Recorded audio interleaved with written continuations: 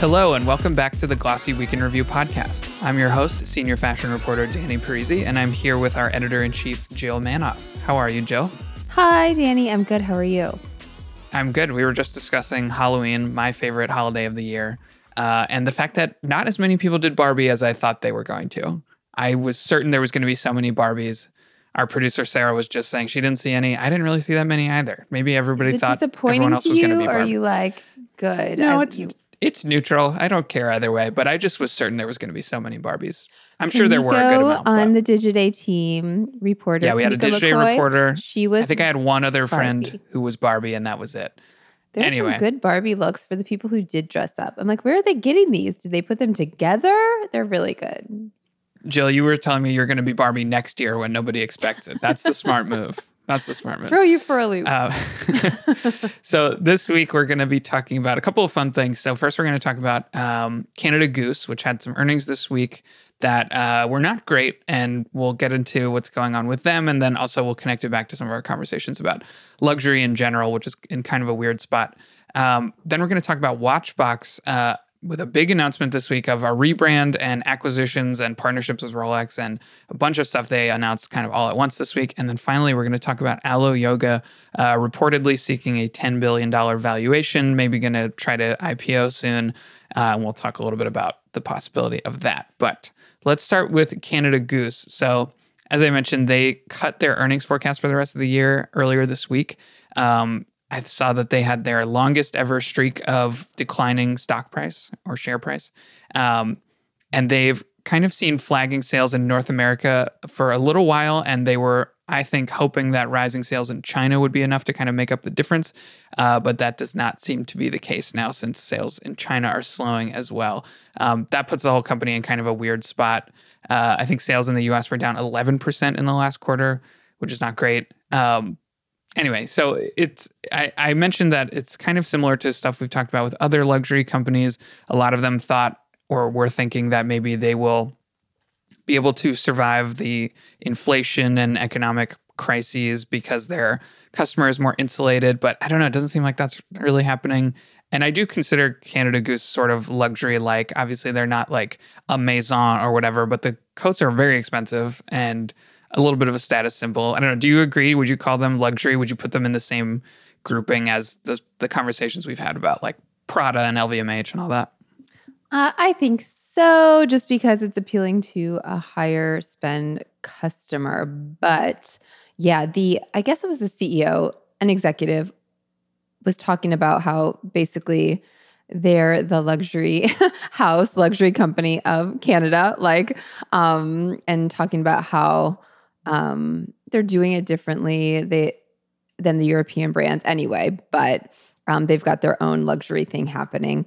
They're in this weird in-between area, right? Like they're not Moncler. Which I feel like that is probably a competitor or somebody that's maybe taking market share because they're the go-to. They're known for kind of fashion meets practicality. Like they're warm, they're good, they're doing these buzzy collaborations. There's also like the Arrivals that does great outerwear, but that also seems more a fashion shopper. And then when you think of luxury shoppers, like quiet luxury is still trending. Everything, Canada Goose has the big old patch on it that says Canada Goose, not exactly quiet. So I feel like they're in this weird middle area, but I would also think that they're somewhat Gorp core, which is also still trending. I don't know. What do you think? Yeah, no, I agree. And I actually think Moncler is probably the best point of comparison. And I just looked into them and they had earnings, I think, last week. Their revenue was up 7% this quarter. So that's very different than Canada Goose is being down 11%. But it should be said that Moncler's, the 7% increase is a slowdown from like mid 20% that they were seeing in the last 2 quarters or so. And also, I'm not sure about this, but I imagine like this is the quarter right before autumn and winter. You'd think that's when people are buying new coats and stuff. And I don't know. So it seems like the competitors in the sort of like big luxury, expensive outerwear parka space are also kind of struggling a little bit, or at least slowing down a little bit. But Moncler does seem to be doing a little bit better than Canada Goose. Yeah, I don't know. I know that they've done a couple of things recently. Canada Goose, they've stopped using fur, and I think it was like 2 years ago, maybe. Some other kind of shakeups to the brand image like that. But you're totally right about the big red patch that's very ostentatious is definitely not in keeping with the trend we've been seeing towards like no logos and kind of more understated sort of stuff. Yeah, for sure. I don't know. The way that they were positioning this slump, which you got to put a positive spin on it, of course, but really just saying we're focusing on direct sales. And it seems to be like direct sales are up, store traffic is up. What's down is wholesale sales. And that's intentional, is what they're saying, because they're streamlining wholesale. They're focusing on some kind of smaller specialty stores, but that have kind of good brand alignment. They want to be there. It's about, just like a marketing moment, and pulling out of some of the larger department stores, even though they still are in department stores. So it's how they're spinning it is kind of just like, wait and see. This is meant to be. And I do think, like you said, quarter before cold weather comes, probably people are shopping, but I think a lot of people just wait till it's actually cold and go, oh shit. I feel like a better quarter is to come. Which in New York, I should say, we're recording this Thursday. Wednesday, yesterday, was the first day it actually felt seriously cold. Like this past weekend in New York, it was 80 degrees at like the very end of October, which is insane. So I think that's a little bit of a portent of how as the climate continues to change and get warmer, I think that's going to screw with some of these companies that are really focused on cold weather gear. Oh, I was going to say, it's supposed to be a warmer winter, which some of these brands that do a big outerwear business are talking about. It's kind of a threat. And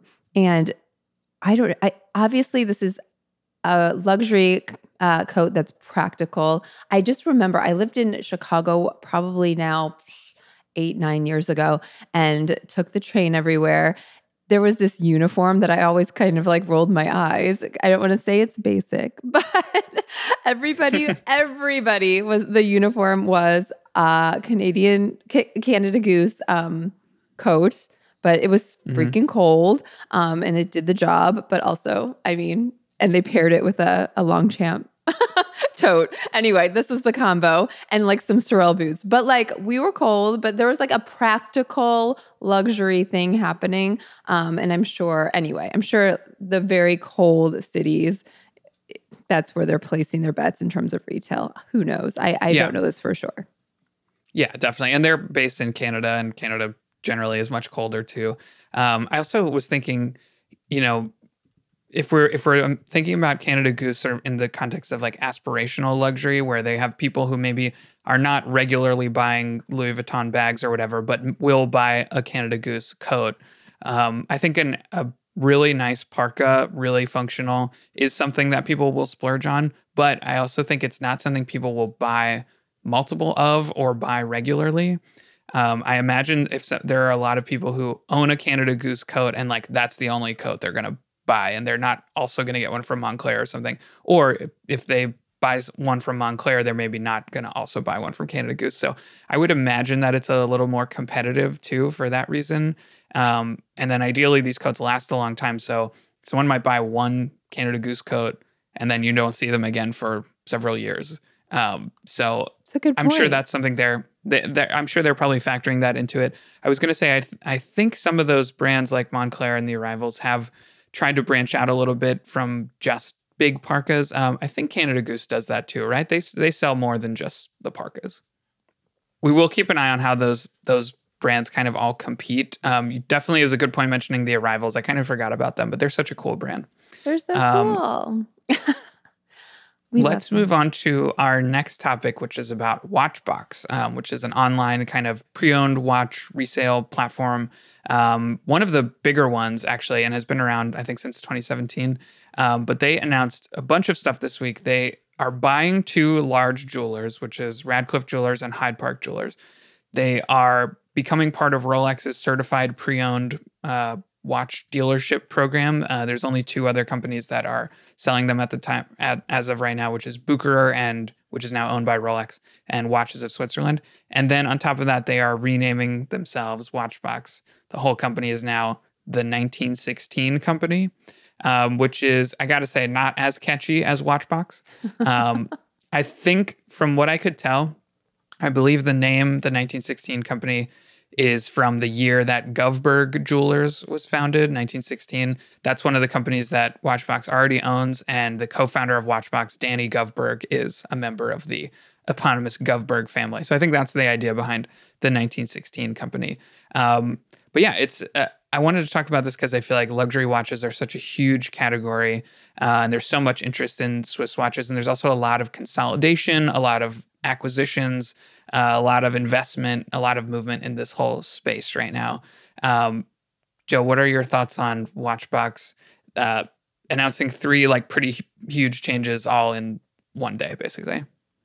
I feel like it's a big deal. I feel like the timing is really interesting. No, like I feel like we just talked about Rolex and the I hate how it's pronounced, and you told me this. You did not steer me wrong. Bucherer. You want to say Boucherie or something, Boucherie. But it's German pronunciation, not French pronunciation, yes. I think. But like that just happened. And then there were all of these, everybody was freaking out. Like, is Rolex owned retailers, are they going to dominate the space? Are they going to consolidate their inventory there? What's going to happen? And Watches of Switzerland, we talked about a couple weeks ago, like their, I don't know, stock plummeted when that happened because they're also a very large retailer. So it's interesting. Maybe Rolex is making a point, like, because they're rolling out this pre-owned to 1916 company because anyway, and it is a larger company to say, it's fine, guys. But also they probably want to get their, they want to build their pre-owned and their main business at a time when watches are, this is how people are shopping. Watches are booming. No signs of slowing down. What is the stat out there? But anyway, it's not slowing down. Billions and billions and billions of dollars of growth. Go ahead. I have the stats. So the interesting thing about Watchbox is now they will be selling through their various companies that they own, both pre-owned watches and new watches. And that's including the Rolex certified pre-owned watches and ones that are just kind of certified by Watchbox themselves. So the stat that I found was that the market for new Swiss luxury watches is like $53 billion a year, but pre-owned is actually also very big and very close behind. I think right now it's about half that, but it's on track to be like 35 billion in the next 2 years. So pretty close to the market for new watches. They're both huge businesses.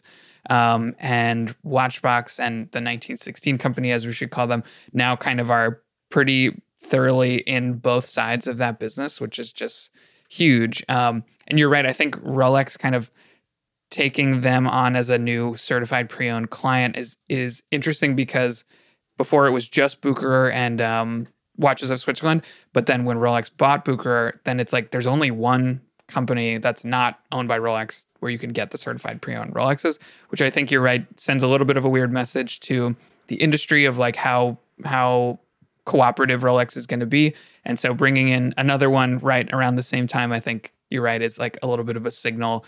We're not just going to keep this in-house. We are going to still try to maintain these partnerships with our dealers and other parts of the watch industry.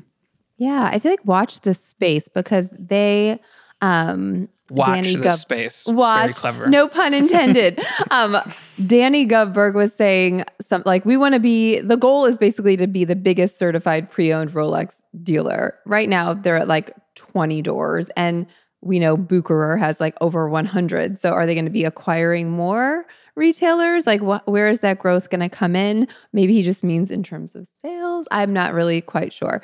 But he was being also clear in some of these stories that I was reading about their intentions where they want to do it differently. I think it's really interesting because we recently have done stories about these cigar, I guess, members clubs. And anyway, it's appealing to the luxury shopper. And they want to bring people in who are collectors in the same way.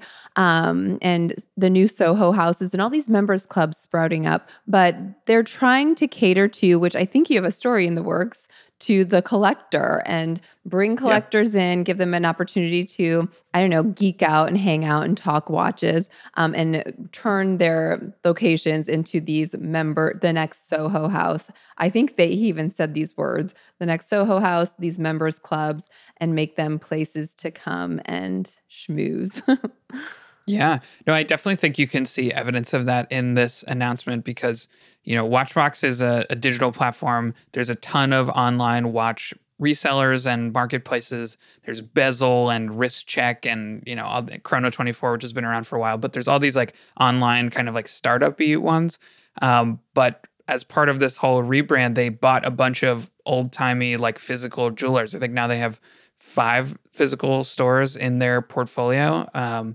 Or maybe 5 jewelers that each have a bunch of stores. I'm not sure exactly how it works out, but they added a bunch of physical locations now that are all kind of like in the portfolio. And it definitely seems like that's an area of focus. I think they don't want to be just, the cheap, fast online, it's not cheap, but you know what I mean? Like the fast online casual way to buy watches. It seems like they're kind of moving into that more, owning these fancy stores where people come in and make appointments and there's clienteling and all that kind of stuff. That's a staple of the luxury business, and is a staple that a lot of the brands that they sell, like Rolex, also work with. If you want to buy a new Rolex, you have to like take a Rolex salesperson out on a date or something first to like get it. That's like a big part of the industry. So I can see how 1916 is now trying to sort of integrate all that stuff.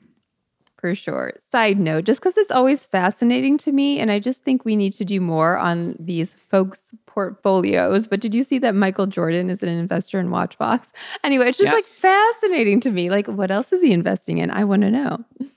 Well, Jordan, the brand, is so huge, and you could argue he's like one of the biggest like names in fashion just in terms of pure like revenue because Jordan is so big, the brand again.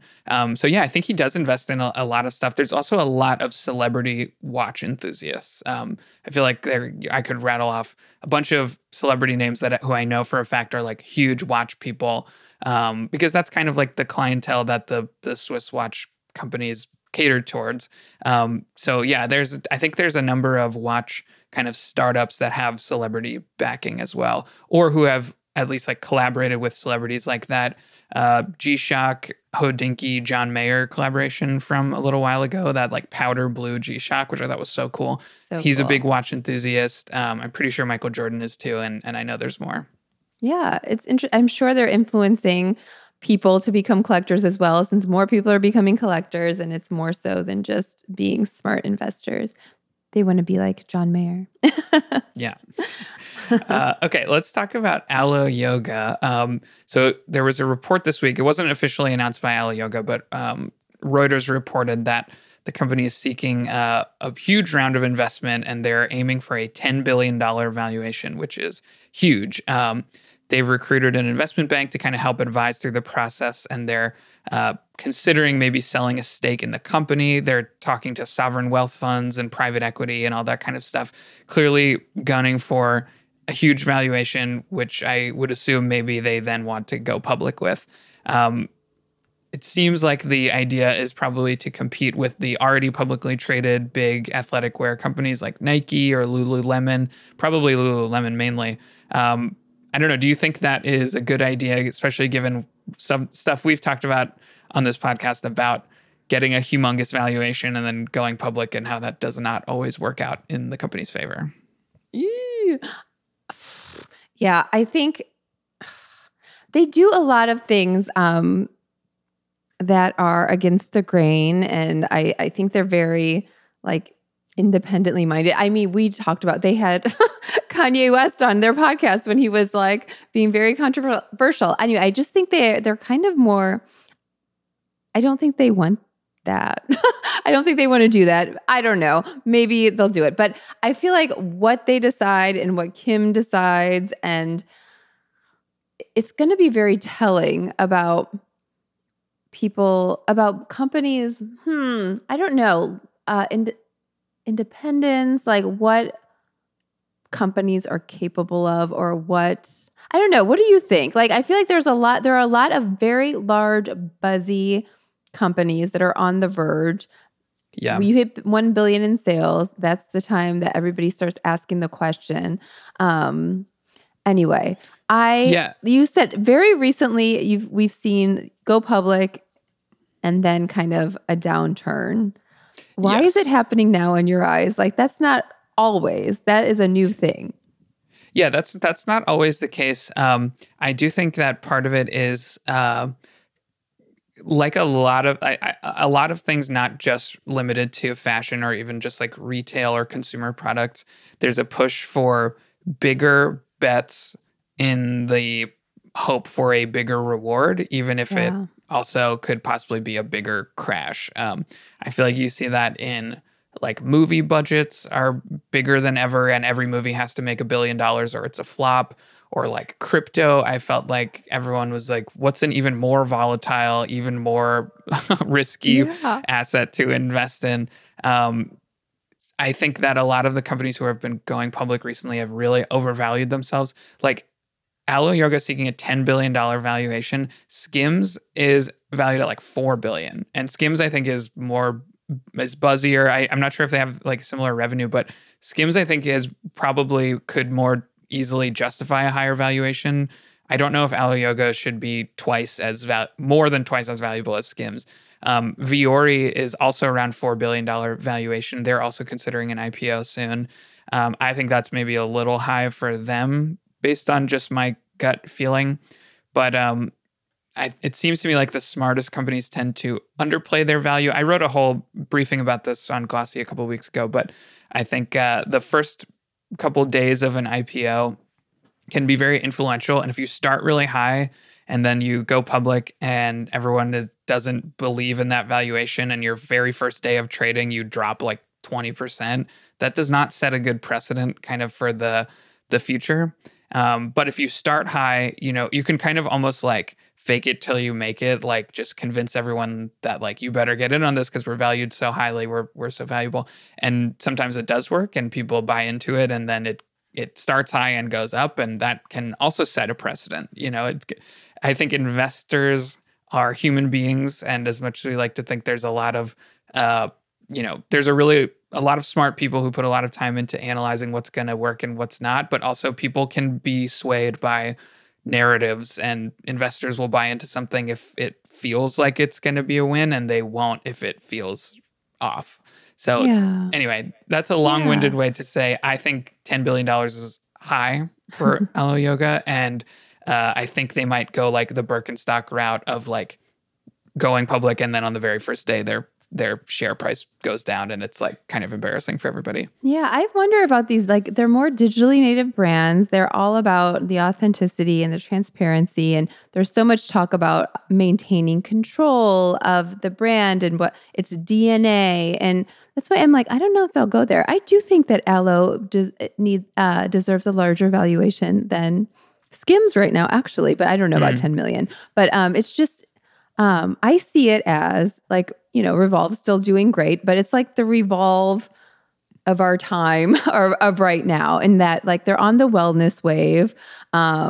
Everybody's wellness. And it's like the it girl brand. Like Lululemon is more like the general population, even though it's luxury and it's hot. But in terms of like the aspirational, in terms of what's hot on social platforms, and the it girls, the Taylor, Haley, Kendall, all these people, it has that going for them. They've expanded to beauty. They've expanded to wellness. We just had a beauty and wellness dinner, and the VP of innovation from Alo was there, and she was talking about now like their wellness brand. They're, you see that like people running on TikTok and they're like popping those gels, which I never knew what that was, but they've got like those gels. They've got all like the hot wellness things, and they're selling at Sephora. They're also selling that at like Erewhon. So they're like expanding beyond their own channels to these retailers. I just feel like they're doing a lot of good, like timely things. They're moving fast. And they know what they're doing. Like you go on there and they know that they're targeting the social savvy person, which who isn't social savvy now? But you go on their site and they had like one of the top, I guess, panels that said hot new styles you've been seeing all over your feed. And it had, and I was like, because you served them up, because like it had the same image that I'm seeing of like Candace Swanpole or whatever, the Victoria's Secret model that I'm seeing in ads on my feed. Anyway, they've got me sucked in, but anyway, they're doing a lot of things right. I think that's a really good point. And I was also thinking about how competitive this space is, like the activewear, athleisure, whatever you want to call it. I mentioned Lululemon and Nike and other kind of companies are already public. And then there's Vuori and Skims who are maybe going to go public soon. So I wonder if it's sort of like if Vuori and Skims both go public and Alo Yoga hasn't, will that hurt their potential IPO? When they come out and it's like, oh, well, these two other big buzzy activewear brands just went public, so we don't need a third. So I wonder if there's a little bit of a race going on almost between these three, or there's certainly some feeling, I think, of competition in terms of who can be valued the highest, who can go public first, who can do all these buzzy things that you're talking about and work with the different influencers and celebrities and stuff. So yeah, it just seems like a very tight space. And if they all kind of like go public around the same time, I can imagine a lot of stories will be written about who's doing better and and every little cent of up or down between them and their share prices is going to be analyzed for sure. Yeah, and if we're comparing the two, it's kind of will say a lot about the celebrity face. What Skims has is the Kim Kardashian. Like Alo doesn't really have that, other than their like, I don't know, their crew of influencers. So I don't know, like, what works better? And is it too risky to put all your eggs in the Kim Kardashian basket? I feel like she hasn't done anything too weird. Anyway, she seems pretty safe. Yeah, for sure. Jill, thank you so much for doing this podcast with me as always. It's so fun. Agreed.